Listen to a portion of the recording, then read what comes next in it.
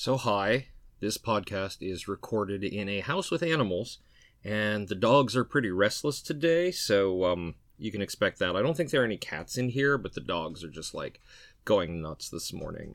Also, I should mention that this podcast is marked explicit because we use a lot of language. I can't mark it as anything but explicit on iTunes, so we're not going to delve into anything that is considered, naughty or of that nature, but just be aware we like to say fuck a lot, and that's why it's marked explicit. Welcome to Productivity Alchemy episode 32. I am still in the job gap. Tomorrow is I guess today, when you're hearing this, is my first day at the new job, and the last 5 days have been just phenomenal. I've slept late, I've spent time with my chickens and my dogs and my cats and just goofing on the internet and trying really hard not to have to shower and leave the house, and failed miserably at that. But a lot of it has just been getting the other job out of my system and moving on towards getting things ready for the new one, like cleaning off my desk, getting all the hookups ready for my new work laptop, all that stuff. I've also been doing interviews, getting a little bit of a buffer of interviews, and we're going to have some fun with those in February, and I guess this episode is airing on February 1st, so we're going to start that off. See, you can hear the dogs in the background, just doing whatever it is the dogs are doing, probably playing Bite Your Face. So Ursula is still on tour, so we don't have any updates from the Wombat Test Subject, and I am preparing my talk for Open Source 101 in Raleigh on February 17th. Those are pretty much the upcoming events, and we'll talk a little bit more about that next week when we do our letters show. In the meantime, I spent some time talking to Lilith St.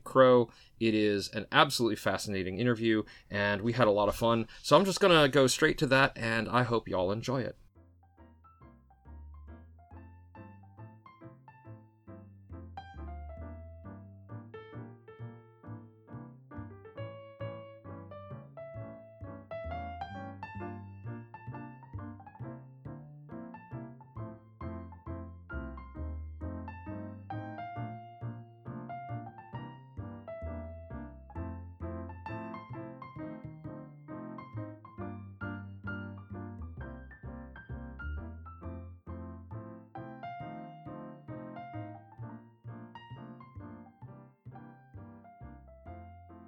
Hi folks, this week I get to sit down with author Lilith St. I am so thrilled to have her on the line with us this week, and so we're going to find out how Lilith keeps herself organized. Can you tell the people a little bit about yourself, introduce yourself, and what it is you do?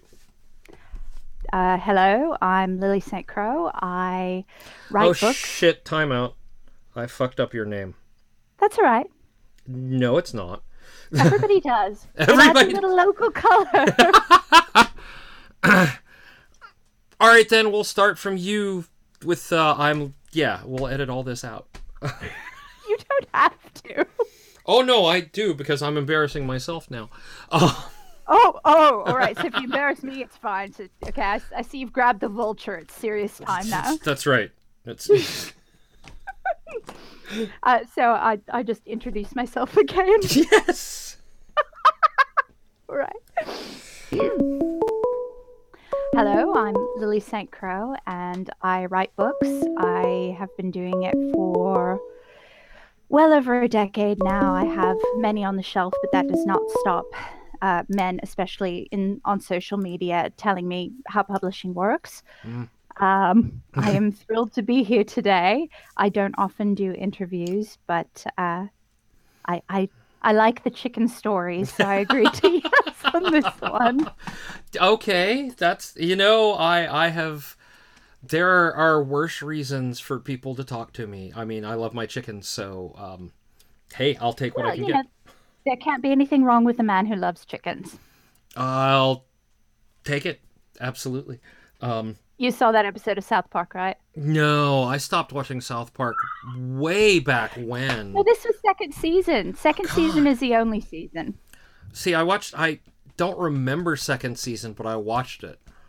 It was the bookmobile, and the bookmobile fellow who decided to spur interest in reading by loving chickens. Oh. Yeah, Yes. no. I think the thing is that was that the season they introduced Mr. Hanky, and the moment Mr. Hanky came out, like a lot of things just blotted out of my mind about. No, no. No, okay. I think Mr. Hanky was later. I think he Okay. was later. This is the chicken fucker episode, and Officer Bar Brady learning to read, and then Okay, I remember that part. it holds a special place in my heart because at the very end, Officer Bar Brady says that he read Atlas Shrugged and said, and I read every word of this piece of shit. He tosses it. This reading sucks. And having been a long-time hater of Ayn Rand, Yeah.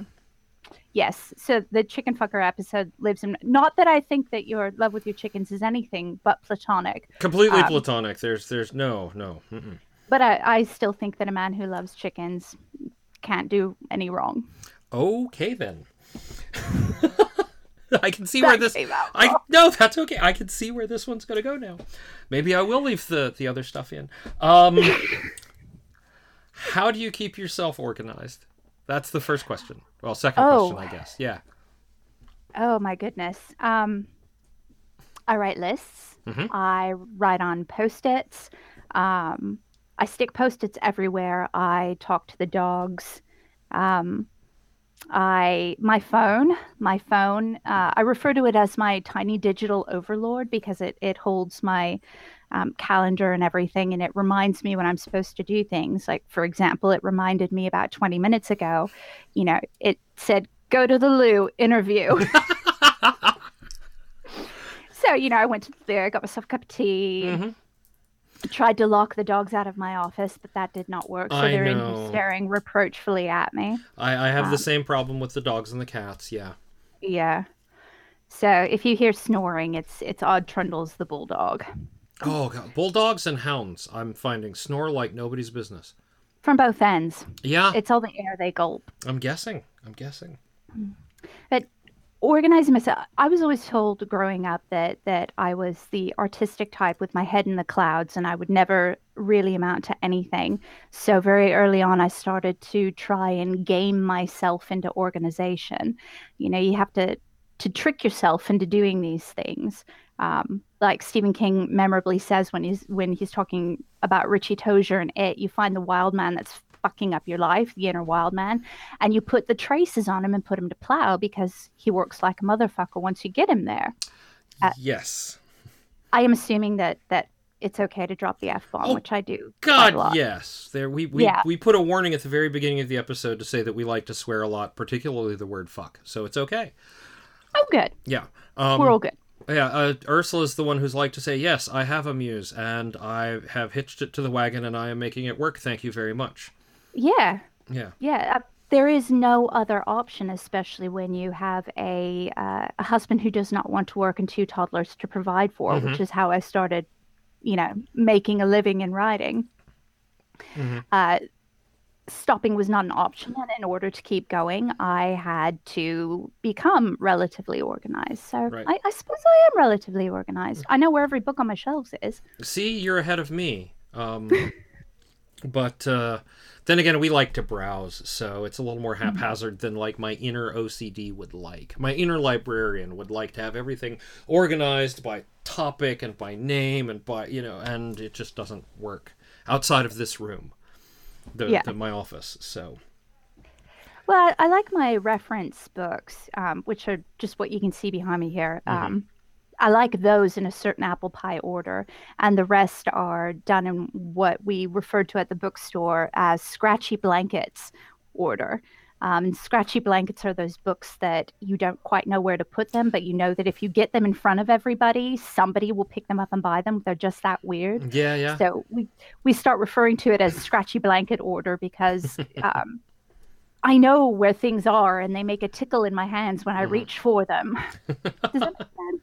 Yeah, no, that makes perfect sense. The most I've been able to do is I've been able to get all of the Pratchett in one location. It's taking about 3 shelves.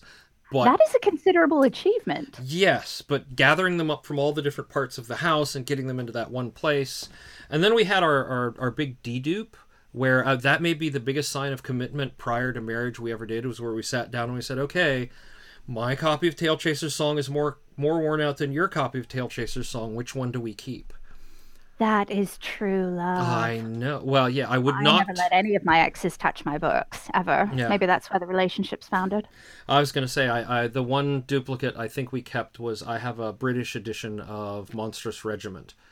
So that one was like, okay, we have an American and a UK edition, so we're gonna keep those two. But the rest, yeah, we'll work out. It's... There are certain books that I have several copies of because I like to give them out, or whenever I see it, I buy it just on principle. I will admit to having bought I have my original copy, because mine was in slightly better condition, of Tail Chaser's Song, and then I bought it on iPad, on iBooks when I got an iPad, then I bought it again on Kindle when I got a Kindle, because that's like my comfort read. Tail Chaser is my comfort read, which is, you know... And I think the comfort read books are the ones that cycle through a lot more. Yeah. Yeah. Yeah, I have several copies of Jane Eyre. I can't pass up a different edition of Jane Eyre, and that's one of my comfort reads. Ah, nice. And now we're completely off sideways, but that's okay. That tends to happen. Yeah. So thinking about all that, what habits or systems are important to you? Obviously, book organization. Yes. Very, very. Well, you know, I worked in libraries whenever I could. I volunteered. I worked my very first job, my real adult job after I was kicked out of my house at a young age. Well, not a young age, but anyway, my first grown-up job was in a used bookstore. So, you know, genre, title, author, all that. Right. I just lost complete track of what I was saying. I'm sorry, it's the cold meds. That's all right. I'm fighting off the flu. Yeah. We're on habits or systems are important to you. Right. Habits and systems that are important to me.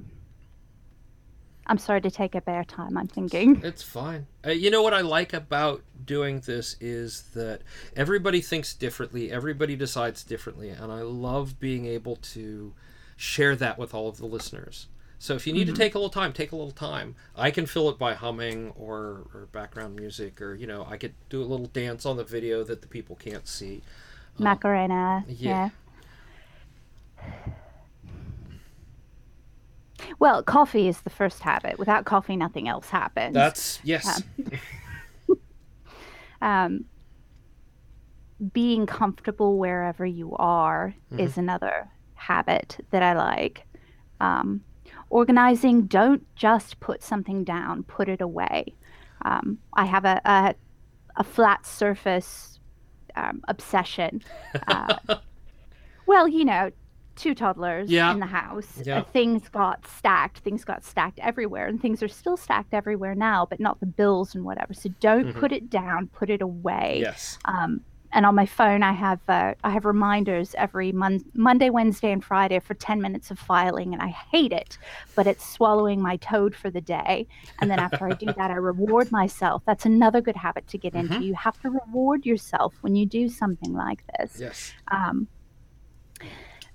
One thing that I think a lot of people don't spend enough time on is actually thinking about the habits they want versus the habits that they have. Habits referred to, one of the philosophers, Epictetus or Marcus Aurelius, I'm not sure. Can't quite remember, Sorry. It bothers me when I can't source a quotation. But anyway, this long ago dead Greek man or Roman said, habit is the best of slaves, but the worst of masters. So if you have, you know, it's easy to get yourself into a habit that's not quite optimal. So every once in a while, you have to sit and look at the things that you're doing and then decide what you want, which is related in my head to the concept of beware what mask you wear, that you will become. So what you spend your time doing habitually is what you become. I think a lot of people don't take a very proactive stance in that. I think they just sort of fall into it. Yep. The biggest habit, of course, is write every day. Mm-hmm. Write every day. You have 5 or 10 minutes for 200 words. Write every single day. And it's not the word count that matters. It's the discipline to force yourself into sitting down and doing this, making it a priority. Mm-hmm. You really have to figure out where your priorities are. And if you're lucky, you're presented with an existential survival situation where you have to develop a good habit. Right. So, I mean, there's just no choice. So I got organized and started making a living publishing almost by default because defeat was not an option. Yeah, yeah. And there's all the studies that all come down to it takes 21 days to intentionally build a habit. Mm-hmm. But 3 days to lose it. So when you have those good habits, you also have to think about maintenance of them so you don't lose them. Mm-hmm. Which is why I'm constantly falling off and going back on using a planner wagon. Mm-hmm. Mm-hmm. Oh, yeah, planners are great. Yeah. I bought many of them and used only a fraction. Post-it notes and index cards. Mm-hmm. I tried doing grocery lists on my phone, but often I just need to write things down to make them stick.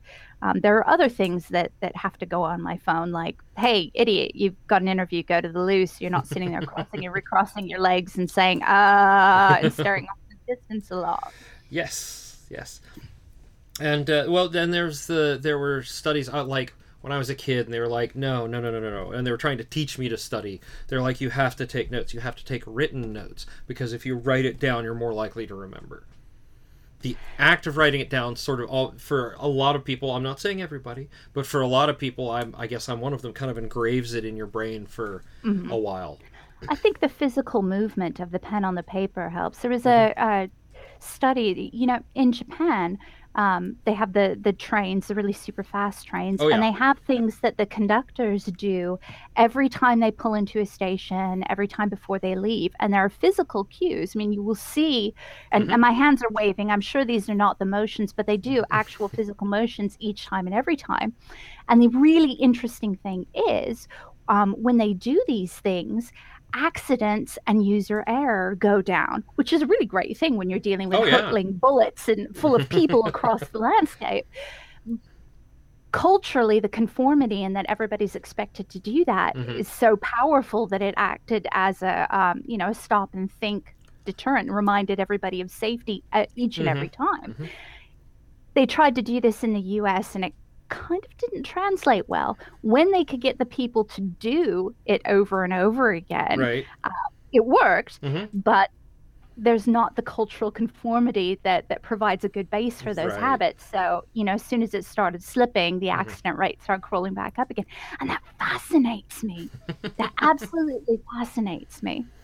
Yeah, well, I guess there's in a culture where ritual is very significant, and which is something that I'm not going to say we've lost in the US. I think our rituals take on a different meaning and significance, but in some place like Japan or like China or places that have a very deep ritualistic tradition around, just daily lives, it certainly makes for a different impact in how people think about or how people learn those things. They're like there's almost like they're pre-trained to be able to go through these motions and think about it, because that's almost a mindfulness practice they learn from very early on.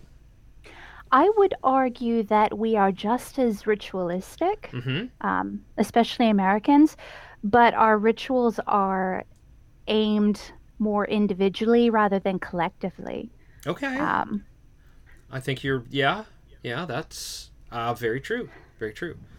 So there is that cultural aspect in that there's much more of a collective sort of ritual versus our much more individual. Okay. Yes. And on the other hand, there's significant exceptions, like, for example, American football. You cannot tell me that is not a ritual. That is what church or the arena used to be for a lot of people. There's blood, there's injury, there's gladiators, there's being caught up in the crowd. Yeah. people go to these things to. It's not quite a Dionysian release, but it can certainly be a Bacchic one. Yes, I'm a hockey fan, and I will occasionally go to the local NHL games, which is Is it true that you go to fights and hockey games break out? it is much less true now than it was 20 years ago. And the mistake I made was it was a rough night the first hockey game I took Ursula to, and that was one of those it's a fight and a hockey game broke out kind of nights. And now she's like, this is boring. When are they going to punch each other? I love Ursula. And this would be my reaction too. Yeah, and I'm like, no, that's the rarity. It's not like back in, the early days when this was an excuse to drink beer and just punch each other on the ice. It's, Well, I mean, you can just go down the street if you live anywhere and get that nowadays. Kinda, yeah. Especially with the snow on the ground here. Yeah. I miss snow. I'm over in the Pacific Northwest, and we don't get it very often. We get it just enough that I can say, oh, I miss snow. And of course, nobody here knows how to drive when it hits, and there's no infrastructure to deal with it. So the entire city grinds to a halt. It's amazing. Yeah, we were in Seattle for the blizzard of 2012, in January 2012. Yes. Yeah, and I was like, wow, we are so prepared in North Carolina for this. This is amazing. North Carolina gets snow regularly enough to be prepared? We do now. We didn't when I was growing up. Yeah.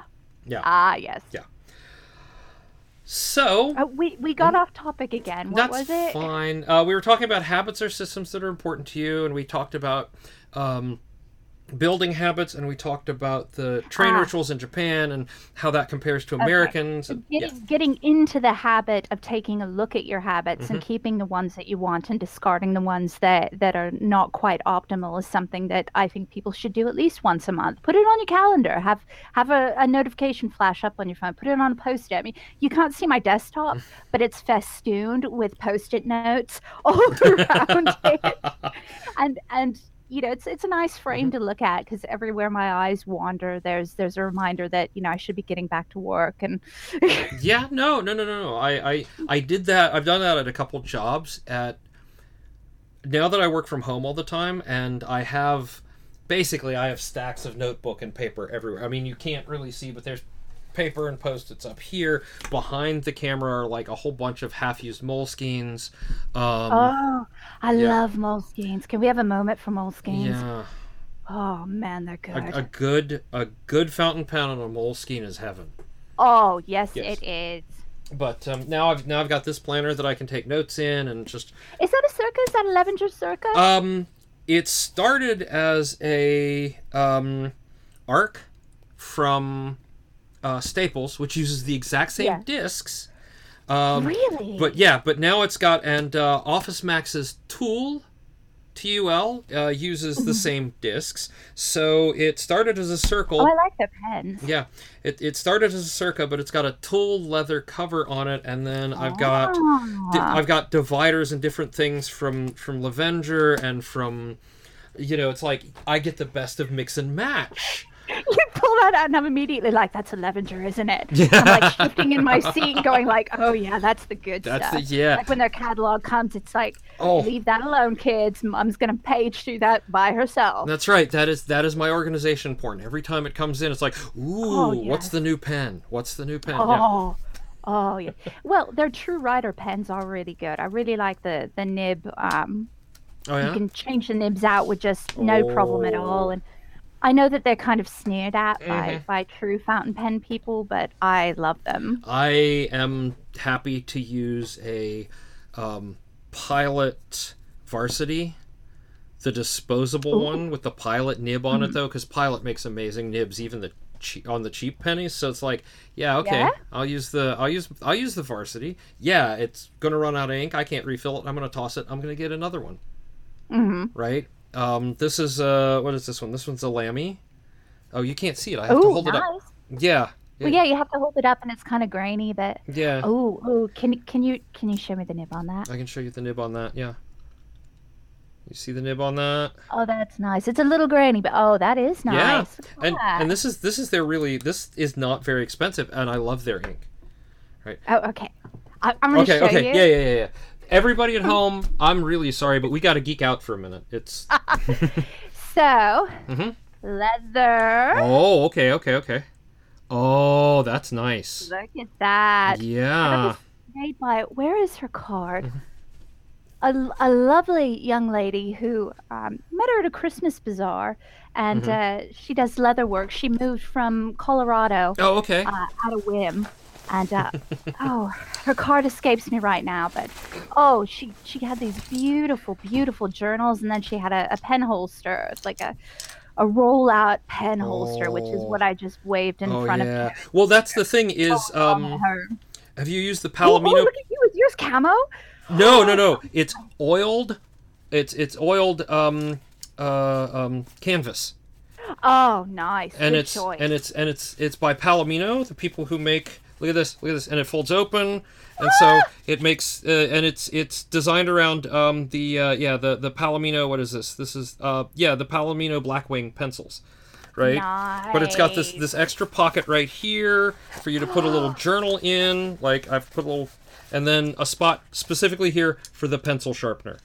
So very important. This is what we geek out about, folks. This is why Ursula is not allowed to take me into Office Max or Michaels or Staples without an escort, because I will go to the pen section, and she left me alone at AC Moore and I found their complete line of Le Pens, and so now I have like a rainbow assortment of Le Pens.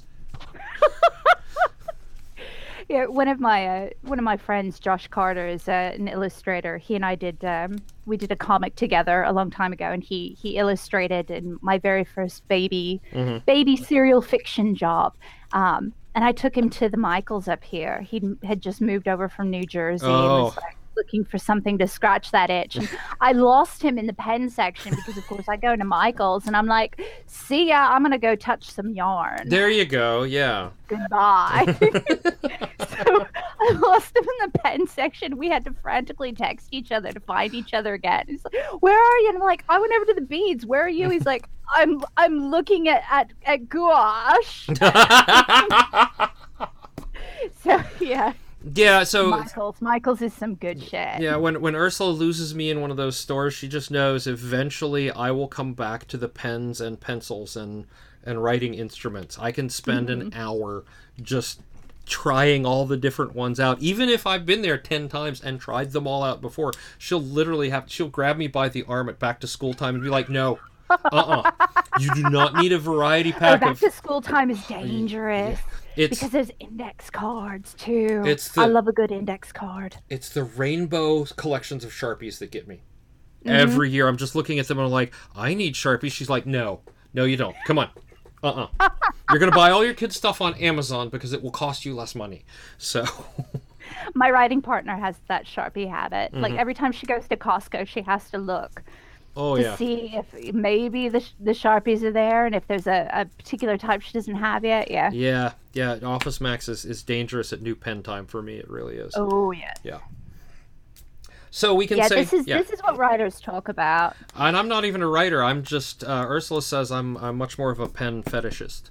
Well, I mean that's an honorable avocation. There was probably somebody back in like Sumerian times going, look, this stylus I got for my tablet, bitches. Yeah, look at how well it makes the cuneiform. It's artisanal by the it's bespoke. Okay, so oh, don't even get me started about quills, motherfucker. Yeah. I got the best quills. I got this goose. Ooh. No turkey for me. No turkey for me. I plucked this off the robin myself. Thrush Bob knows not to come around. He'll get his ass plucked.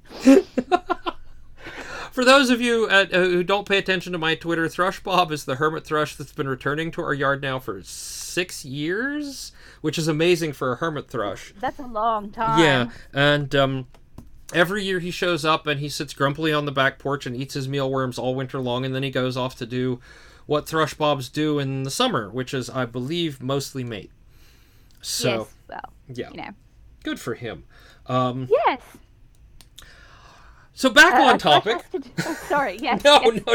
I was about to make some sort of avian porn joke. Let's get back on. Yes. What would you say, other than avian porn, has been your biggest help?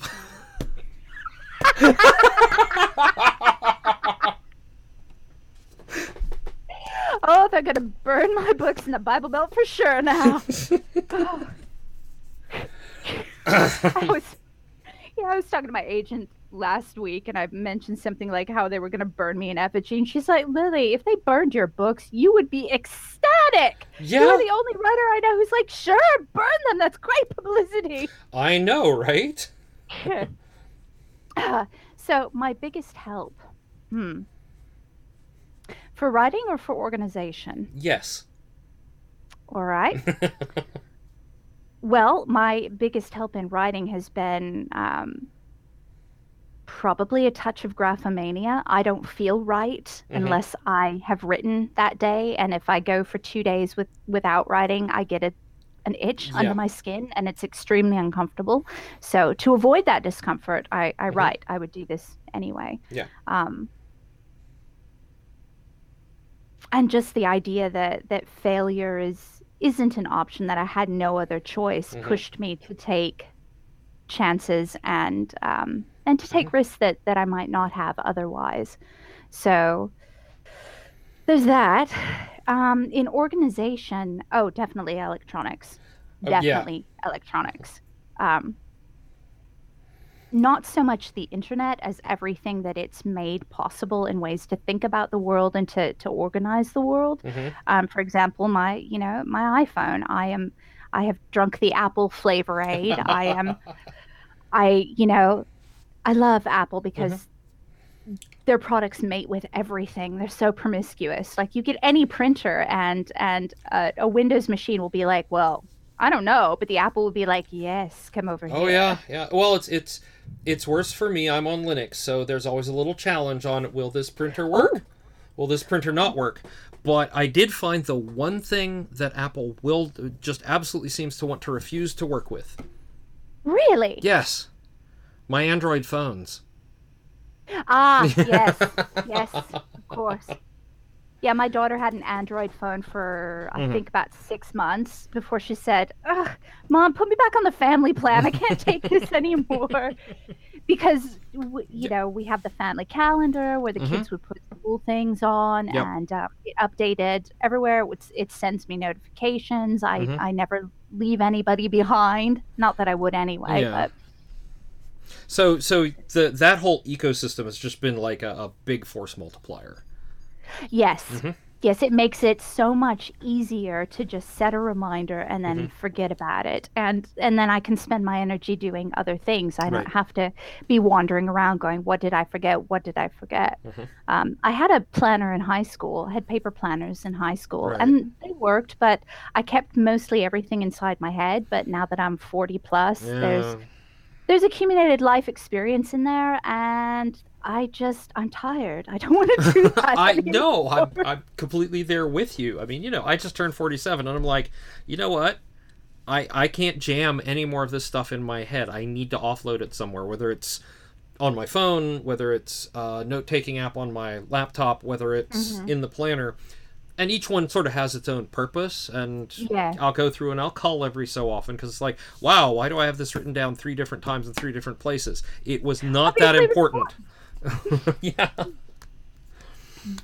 Well, and it's not laziness, although I joke about it being laziness, and it's not senescence or senility or anything like that. It's a quality of life thing. This does appreciably make my life better when I don't have to spend the bandwidth on it. Right. No, absolutely.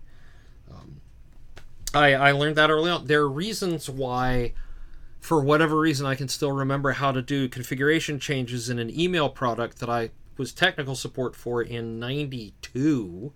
Oh, that worked its way into your gray matter, didn't it? Yeah, it did. And now I can't get rid of it. And I think that's why I can't find my car keys right now. 80s and 90s pop songs for me. Yeah, they're those two. Those two 70s pop songs. You know, I'm in that later 40s with you, so I believe we have that you know, shared catalog in there.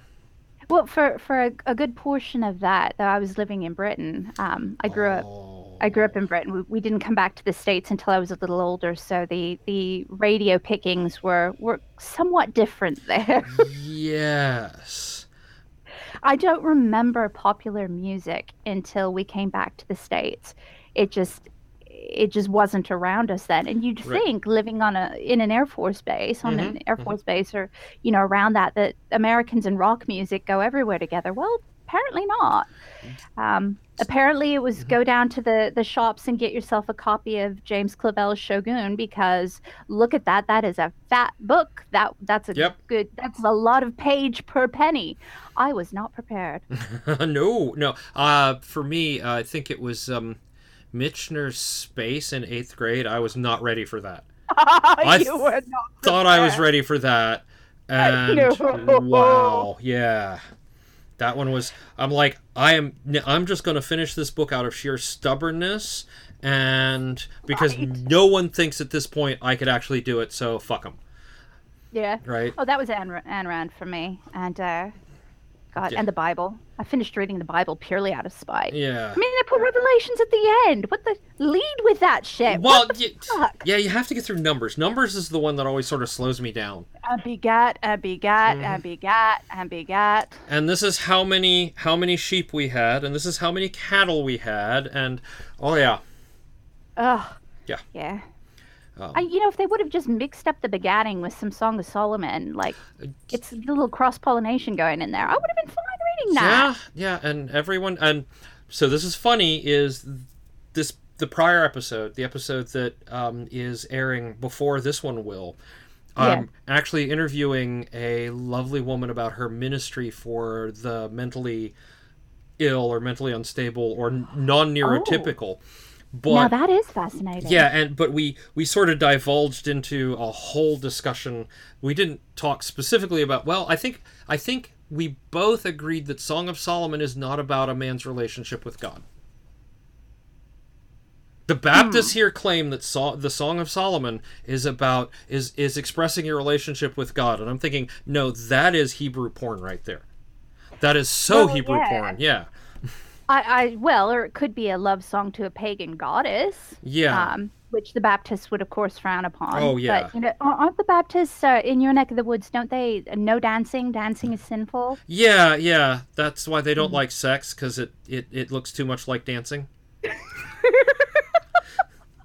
Reminds me of Minnesota Lutherans. Now, careful on the Lutherans, because that's kind of where I am. But the Minnesota Lutherans are a different breed.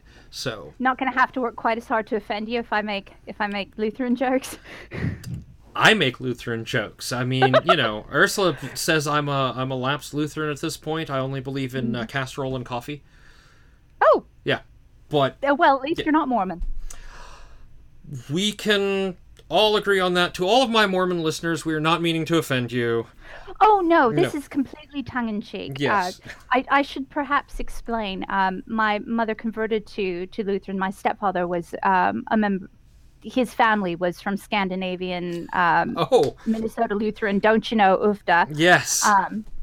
And I spent some time as a religion journalist. Oh. I had a column called God and Consequences, which I really love, and I would love to go back to doing that, but it began to wear on me. And one of the things I was fascinated with was Mormonism, because it's a homegrown American religion. It really is, yeah. And we don't have a lot of those, unless you're talking about indigenous people, right? Who you know. Yeah. They're not going to share, and and quite right, they are not to. Right. But Mormonism's fascinating. Yes. And I have there are a couple of people. Yeah, I certainly am looking forward to interviewing who I believe are Mormon. So yeah. I don't want to. I do joke about the caffeination thing and the this is only okay because you bought stock in Pepsi. And, this was when I was doing religion journalism. It was when Warren Jeffs and that whole thing was just beginning to reach some level of national consciousness, and the whole polygamy thing and their little thing. It's fascinating, creepy as all fuck, but fascinating stuff. Yeah, and the way the LDS, the mainline LDS, is like, nope, not part of us. Go. Yep, not anymore. Yep, not anymore. Yeah, that was one of the sacrifices that they had to make in order for the government, the U.S. government, to sort of give tacit approval to the statehood. LDS. Yeah. So. All right. So biggest help: electronics and interesting reading. Yeah. Yeah. Not having the luxury to stop, or not having the perceived luxury to stop. One of the things that I learned in therapy was that my hyper awareness and my perception that the world was a dangerous place and that I couldn't rest even for a moment because otherwise lions will eat me. Yes. Not might eat me, will eat me. Yes. I learned that was not quite the case all the time. So I've stopped looking for sharks in the carpet. I have had to actively, I now take my phone because I've been on call and in various aspects of my work for years. So I've got that sort of that same thing. There has to be a reason for that notification, for that alarm going off. And so when I'm not actually officially on call now, I turn my phone over and set it to do not disturb, except for alarms overnight. Because otherwise, every time it dings, I'll be like, oh, gotta check. Is that... Oh, no, it's nothing. But as long as I'm here, I might as well... Yeah. And we'll see how that transitions with my new job, where instead of being a team of a whole bunch of people, it's going to be significantly smaller, and I don't know how all that works out yet. So if I'll still be able to do that, at least in the short term. Well, the crises will probably be larger, but they'll probably be spaced further out because in a smaller group of people, there's not as many other people to take some of the load. Exactly. Actually, I'm finding that the crises are bigger even if the impact is smaller in small organizations, because if you've got 15 servers and one of them goes down, that's a big freaking deal in a small company. In my case, I think we're managing 4,000 across our team and all of our data centers and things. So one or two and you're like, all right. One or two and it's like, okay, we this happens, we'll be cool, except for the poor guy who's like, the one guy who's in charge of that customer on the support side who's like, dude, now. Yeah, I mean, but we have those sorts of scale problems. Oops, we lost a server. It's all failing over to a different box. So let's go figure out what went wrong. Not, oh God, the world is on fire. The server fell over. So, yeah, there's a different scale, and I guess you have to adapt to that. And you have to. There's like you said, the lions aren't going to come out of the woodwork and eat me all the time. It takes a lot of getting used to. Yeah, it does, and. My therapist would often tell me it's not the amount of stress you're under. People tend to seek out the level of stress that they can tolerate. So the trick is lowering your tolerance. Gotcha. And I had a stratospheric tolerance for stress apparently. Yeah. And so once I started saying, okay, not my circus, not my monkeys, this makes me tired, I can't do that anymore. Once I cut a few drama llamas out of my life, which was difficult because, as Captain Awkward says, they do not want to go to greener pastures. They want to stay here where they can complain about everything. Once I did that, there was this decompression period where I felt like I'd been torn up from the bottom of the sea and things were bulging in unexpected places, and not in a good way. Yeah, no. I'm taking about 3 business days, which is actually 5 days because it bumps up against the weekend to decompress, to bridge. Because if I don't, I'm just going to go in all uptight and tense, and I need to wash some of the old job out of my system before I go to the new one.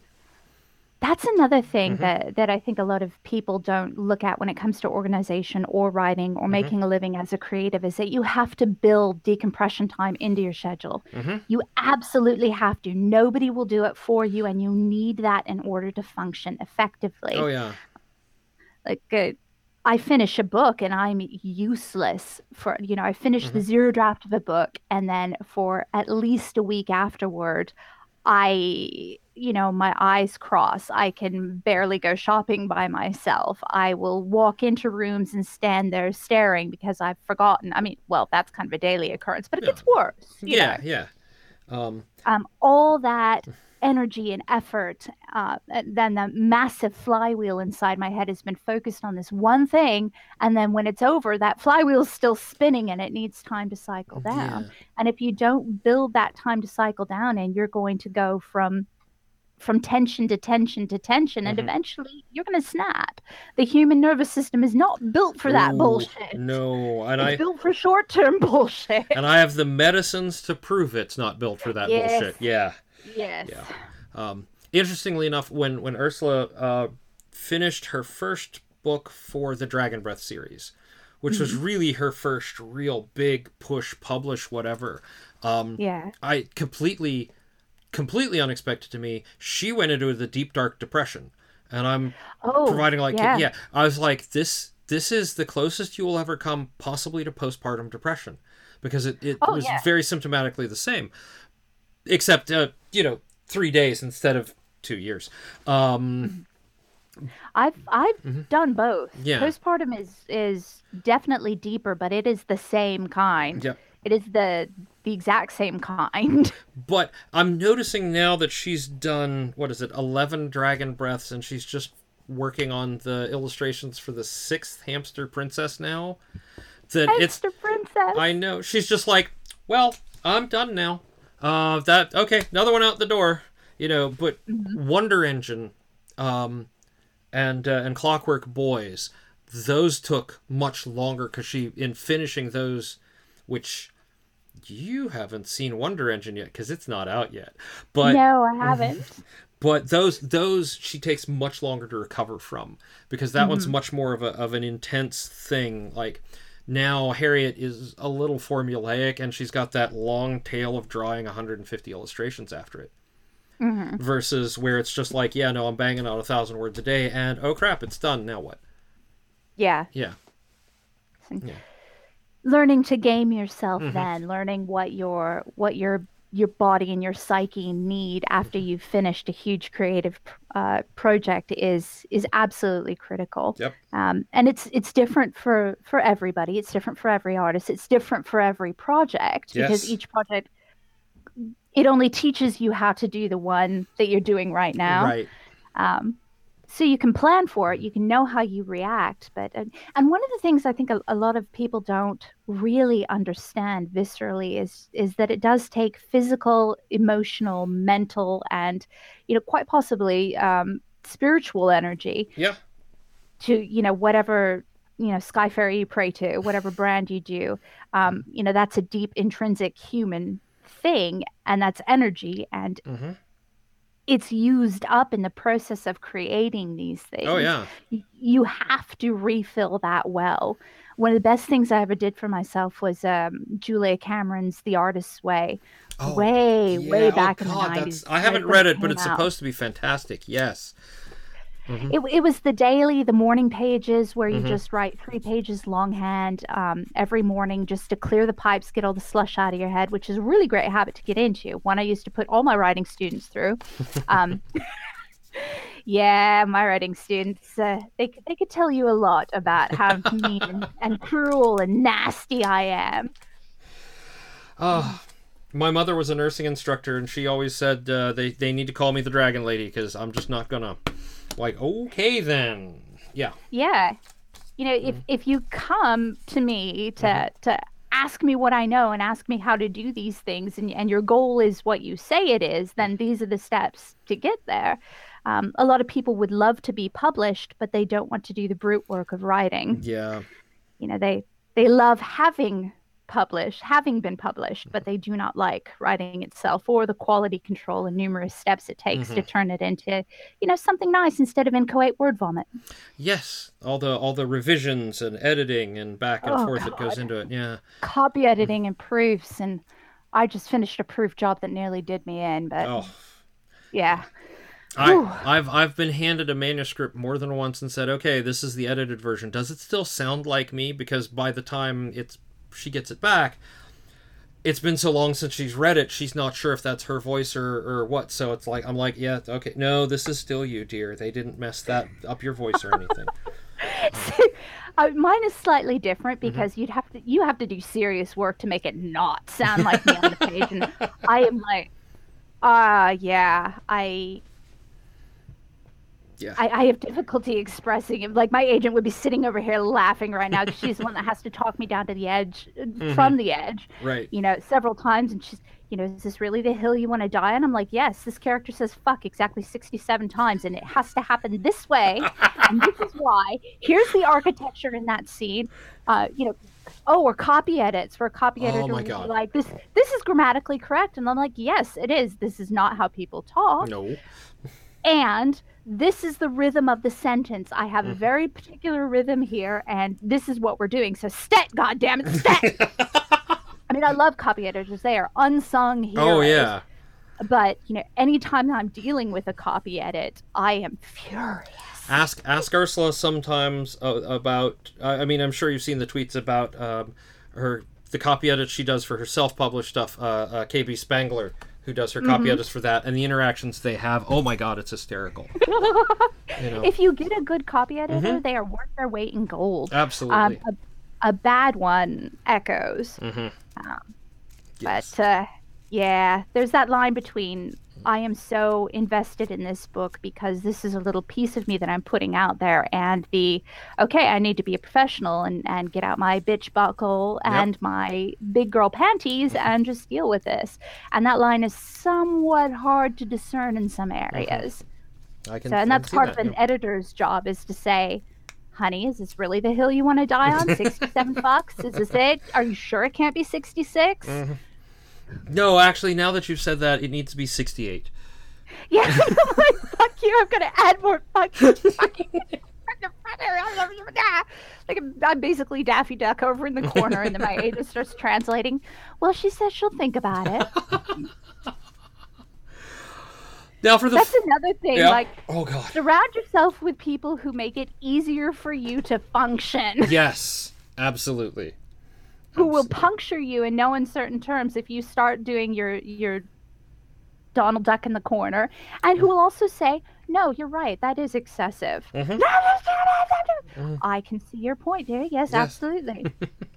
Finding those people that you can trust is the biggest gift you can give your career. Yes. Or just, in a lot of ways, just anything you do. Right. And in order to find those people, you've got to be one of them, which includes having clear boundaries for yourself. Yes. Knowing when to say when, knowing when to step back. It's hard to learn. It's not easy, but once you do, that's a skill set that is just absolutely amazing to have. All right. How about a fun question? Got way off topic. No, we could probably noodle forever. We could. So now I'm going to have to make an excuse to go back to the Pacific Northwest just to visit my friend Tina and hang out with you and Case and Shannon and all the cool people I know in the Pacific Northwest. So, well, except we rarely ever leave our houses. So if you do come over here, it will probably be the weekend that we're all out somewhere. Because that is definitely how it works. Forgive me coughing. Yeah. So I have a fun question now. Ooh, fun. Yes. How do you reward yourself? Oh, let me count the ways. There's my to-be-read pile. I get a charge off of buying new books. I love going to bookstores. So, like, buying a book, and sometimes when I buy a book to reward myself, I'll have them gift wrap it for me, and then I'll act surprised when it comes up at my door. That's luxury right there. Okay. Yeah. I love doing that. Like, the $3 for them to do gift wrapping or however much it is. Sometimes I'm like, fuck it, I deserve it. and it shows up on my door, and I'm like, who could have sent me this? I have a secret admirer. How did you know I liked this? Oh, thank you so much. Running. I love running. I hated sports all through school with an intense, fiery passion that you can still see pouring out of my eyes. I can, yes. It's a little, there's flames. You need to be careful around the plant behind you. Yeah. Yeah, well, it's kind of used to. I know, it's an airplane plant. You can't kill that if you try. Oh, right, okay, yeah. I can't kill plants, even if I try. People bring me plants to rehabilitate, and I cannot kill them. The cats can kill them. Well, yeah. I can't. I'm not allowed to have wandering Jew plants anymore because apparently I kill them all, and I feel really bad, and like that's a racist thing, and I haven't figured it out yet, so... No, those are really hard to get. I salute you, sir. Those are some hardy plants. I love them, but I can't seem to keep one alive to save my life, and I feel like, oh God, is there something I need to worry about in my subconscious? So... No, you probably just water them too much. Probably. That would not surprise me in the least. I spoil the chickens, I spoil the dogs, I spoil the cats. I would probably think I was spoiling the plant and kill it. Yeah. You can't do that. You've got to make those motherfucking plants work for it. Gotcha. They like it when they have to stretch, except for African violets. Those finicky little fuckers. Oh God, yeah. Yeah. So what other rewards? Running, I hated sports. Right. I hated sports. But I bought myself a treadmill and I started running. And there's there's this blog post that I did about shopping for a sports brassiere that is still hilarious even after all these years, because anytime I go into Victoria's Secret, it's going to end with me being tased. That's so awesome. I see you pause there. It's only slightly hyperbole. I was thinking about, like, every time we go into a Victoria's Secret trying to find something in Ursula's size, which apparently they just don't stock. Yeah, why do that to yourself? Yeah, she's found a better place.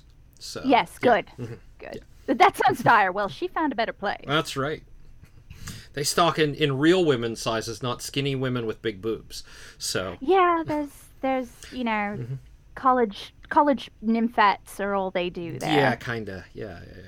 And I tend to break out in hives whenever I walk past there because of the perfume. There's something in there. I mean, I love Bath and Body Works. I love Body Shop, but I walk past a Victoria's Secret and little red macules start coming up on my skin. Yeah. It could be the pink. I'm thinking it's the perfume, though. Yeah, probably. And to reward myself, I eat. I love to eat. That's partly why I run, so that I can eat. Yes. I knit. Mm-hmm. But the most luxurious reward of all is I take the dogs out in the morning at around 6, and then if I have been a very good girl and finished a book, I go back into my bedroom. I take the dogs with me because if they're on the other side of the door, all hell will break loose. God, I know that feeling. And I go back to bed. And it's glorious. Best thing ever. Yes. And my Australian Shepherd, she puts her nose in my ear, and then of course the bulldog gets on the bed, and there's a half an hour of him settling. Yeah. And by the time he finishes, I get maybe 15 minutes of a nap, and then I just have to get up. But and he's out, of course, for the rest of the morning. So it's really a gift that I give to him. I let him sleep on my bed a little bit. But, right. Oh, that stolen time, just the sheer act of going back to bed, just, when you've grown up in like a guilty Protestant work ethic country, going back to bed is the best thing ever. I mean, chocolate comes really close, good chocolate. Going back to bed, that is a reward. I'm kind of with you on that one, and I miss, there was a period where I was unemployed. And I would have to take the kids to school in the morning when it was my turn to have the kids, because I have joint custody with my ex-wife. But I was unemployed, so I could take the kids to the bus. I could come home, go back to bed for a couple hours. Yeah. Oh yeah, but it's really best when I have another project lined up and I finish one and I know that I'm stealing time from the next project. Okay. It's when it's forbidden that it's the best. All right, now for the hard question. Ooh. The hard question. So what about when you fail or when you miss? Oh, that's a fact of life. Okay. That's like I fail every single day. Right. I get used to it. Just there are two things that I never heard growing up. Right. From my caregivers. And those two things were, I'm sorry, I was wrong. There's the two things I never heard. So when I had children, I decided that those would be two things that I would say. Yep. And let me tell you, especially when they were toddlers, not a day went by that I didn't have to say, oh, I'm sorry, I was wrong. Let's try that again. Or, I thought about it and I didn't do that right. I didn't answer that question correctly. Let's do that again. Or, Mom needs a timeout. I'm going to set the timer. Mommy needs a timeout. So, and the thing of it is, once you get comfortable with that failure of not doing it right the first time when there's that intense parental pressure to succeed, right. The world didn't end. Nothing happened. As a matter of fact, the kids liked it because that gave them the freedom to go, oh, whoops, I was wrong, do it again, instead of, oh, no. Right. So failure, absolutely inevitable. If you're not failing somewhere, some way, you're probably not pushing yourself. Kind of like if you read something that you wrote 6 months ago and you don't go, ooh, ouch, okay, let me just fix that. You're probably not growing as a writer. So right. I say this a lot and I get a lot of flack for it, but failure, just there's something else around the corner. There always is. Yeah, there's the tech attitude about fail fast and go on to the next thing. And then I don't know if you read Schlock Mercenary by Howard Taylor. No, I haven't. But is it good? Oh, it's amazing. It's worth sitting down and reading all 17 years worth. Damn. Yes. All right, then. Yeah, I can't wait to get Howard on the show. I'm working on it. But he has the maxims of the 70 maxims of maximally effective mercenaries. Right, I have one of the challenge. I have several challenge coins from of it. And one of them. Do they include stab them with the pointy end? Please tell me they do. I would have to double check. I know that one of them is that the produce from the mess hall should not be indistinguishable from friendly fire. Yeah, that's very wise. He also made a Not My Circus, Not My Monkeys. Not My Circus, Not My Monkeys.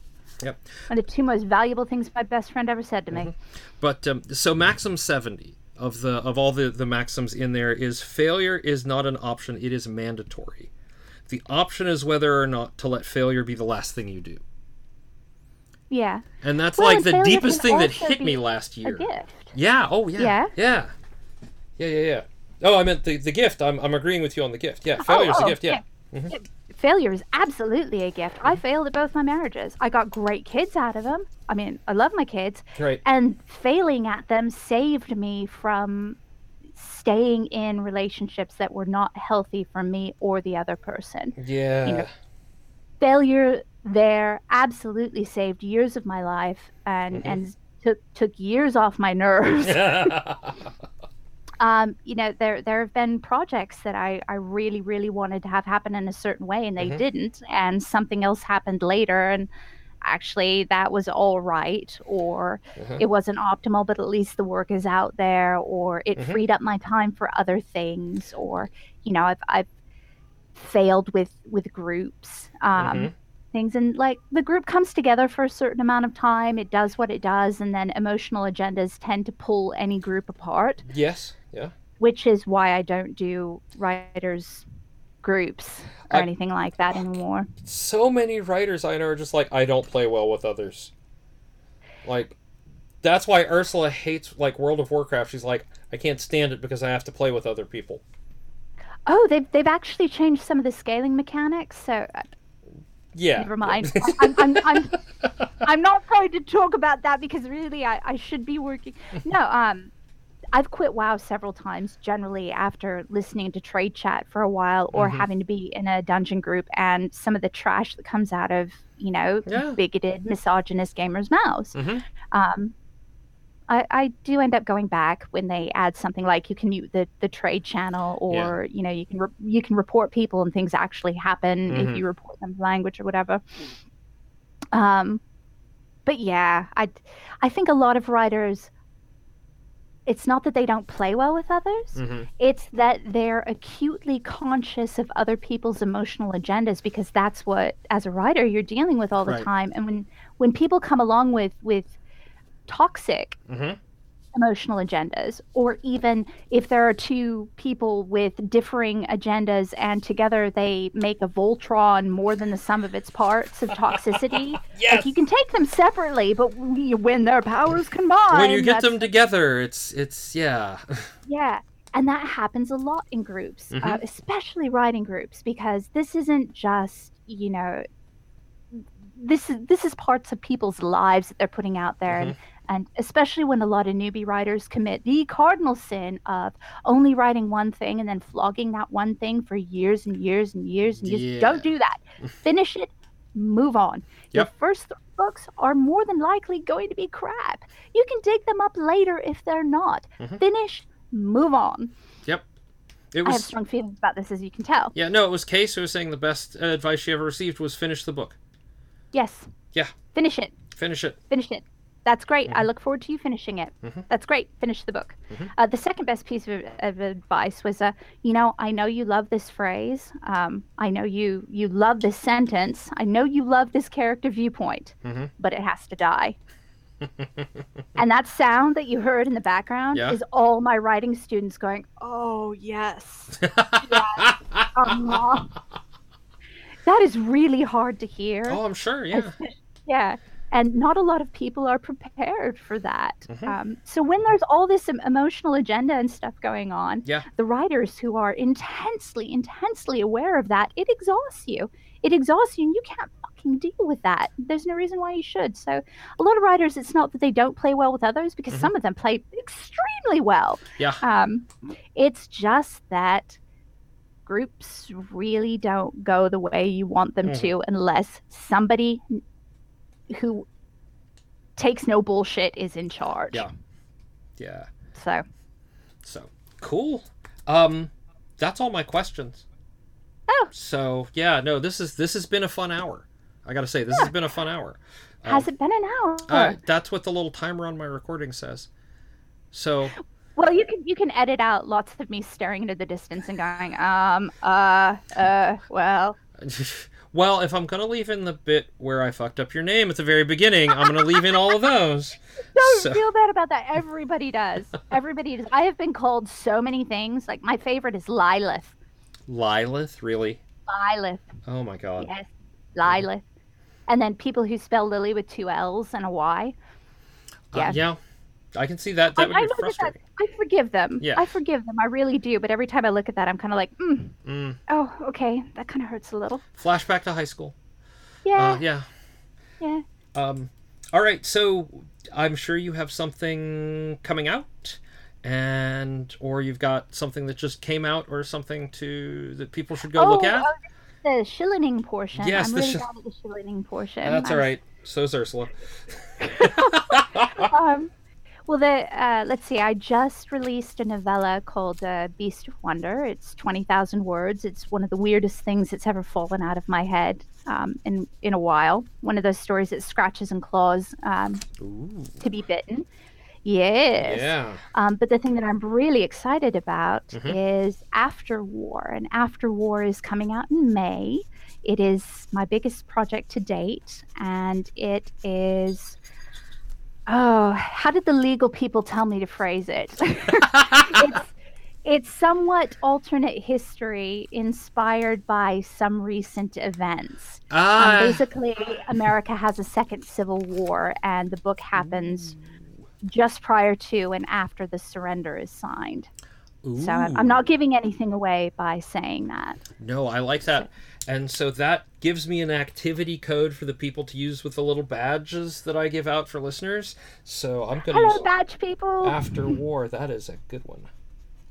Yeah.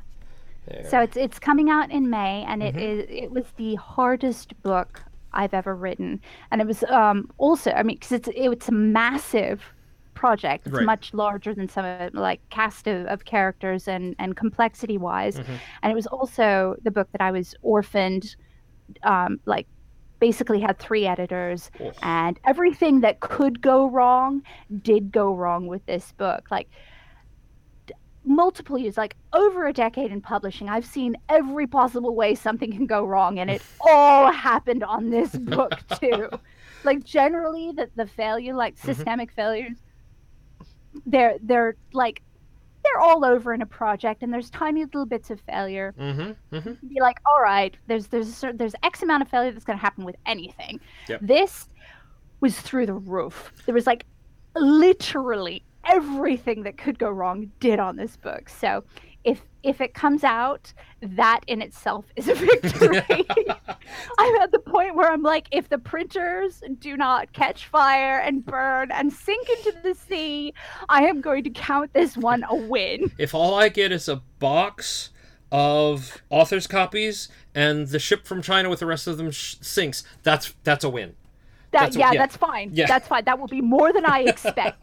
That will be absolutely perfect. I will be thanking my many gods. I think when, because Nurk, Ursula's first book, mass market book, was abandoned 3 times at the publisher. Oh, God, that's so hard. Yeah, well, but, you know, one of the editors that had left that publishing house is now her editor for the Dragon Breath and the Hamster Princess stuff. So it worked out. Publishing is such an incestuous little business, and people move sideways in it all the time. And this is why you don't want to be an asshole at cons, and why I keep telling people the hard sell does not work. Do not use the hard sell. Don't ever do it, because the person that you are an asshole to in the elevator at one con will end up owning a publishing company that you want to get in on the ground floor of later. It's inevitable. It will happen. Just don't do it. And because I associate with older fans or longtime fans as part of the Dorsai regulars, I get the stories of all the assholes from the moment basically the Dorsais were incepted all the way up to now. Oh, you have some good shit. You have blackmail material sitting in your head, sir. Except many of the authors involved are now dead. Oh, well, it worked then, right? Something like that, yeah. So, is there anything you would like me to say? Anything you would like me to do? At the end here? I mean, nobody ever asks you what you want, Kev. I'm just so thrilled to be able to have this conversation and to talk to you and kibitz for like an hour and then share it with you everywhere, sir. The whole world. Because I love having these conversations. I love sharing them. So what I usually say at this point is thank you so much. You've done me a great honor by doing this, and it's been absolutely fantastic. Well, I am honored to have been asked. Thank you for making this as easy as possible, and thank you for not caring that I'm, high on cold meds and my throat is not quite working the way it should. Let he who has never been high on cold meds in a public speaking situation throw the first stone. That's all I got to say about that. Yes. All right. Yeah, when you live in snot-covered glass houses, it's best not to throw missiles. Absolutely. Thank you, Lily. Thank you so much. Thank you very much, sir.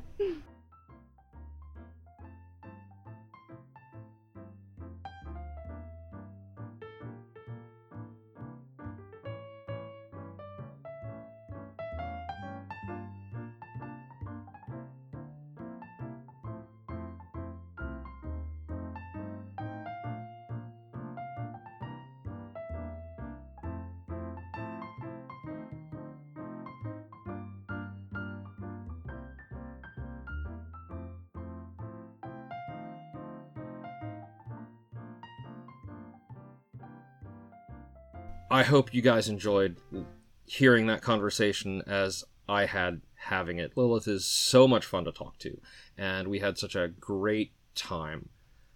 So our badge code this week, and for those who don't know, we issue open badges. That is the Mozilla Open Badge Standard, and you can find out more about open badges at all kinds of places. Just Google it. But basically, you can earn badges by listening, and we give out an activity code that you can enter on productivityalchemy.com to claim those badges. And this week's badge code is After War, AFTERWAR, all caps, in honor of Lilith's upcoming book. Thinking of upcoming, I'm really excited about February. This is the first of a whole bunch of really great interviews. I've got Kevin Hearn. I've got Cassandra Kaw, who was great to talk to. I've got Chuck Wendig. All of these are coming up in the next month. I hope you really enjoy it. I will be starting my new job, I guess on release day. So now, while you're listening to this, I'm at my new job. And hopefully it is absolutely wonderful. We'll have an update on that next week. We will also have your letters next week, as well as an update from our Wombat Test Subject on how the tour went. All things being equal, I think that covers everything. Oh, wait. We have a Ko-fi page, Ko-fi, that you can find on the productivityalchemy.com site. You can also support us on Patreon, Ursula V on Patreon. And wow, I am just I'm still gobsmacked that I get to talk to these great people. It's really fun to do this. And I want to thank everybody out there who's listening for giving me the ability to do this and for being so supportive, not just financially, but with retweets, with comments on Twitter, and all of that stuff. You guys are just fantastic. And so I'm going to call it a wrap. We will see you next week with your comments and letters. Don't forget that you have just a couple days, like 1 day left to enter the contest for planner pages from Lydian. So you should go check out that episode and enter by commenting on it saying, hey, I want free planner pages. And so that's everything, and we will talk to you next week. Y'all stay productive.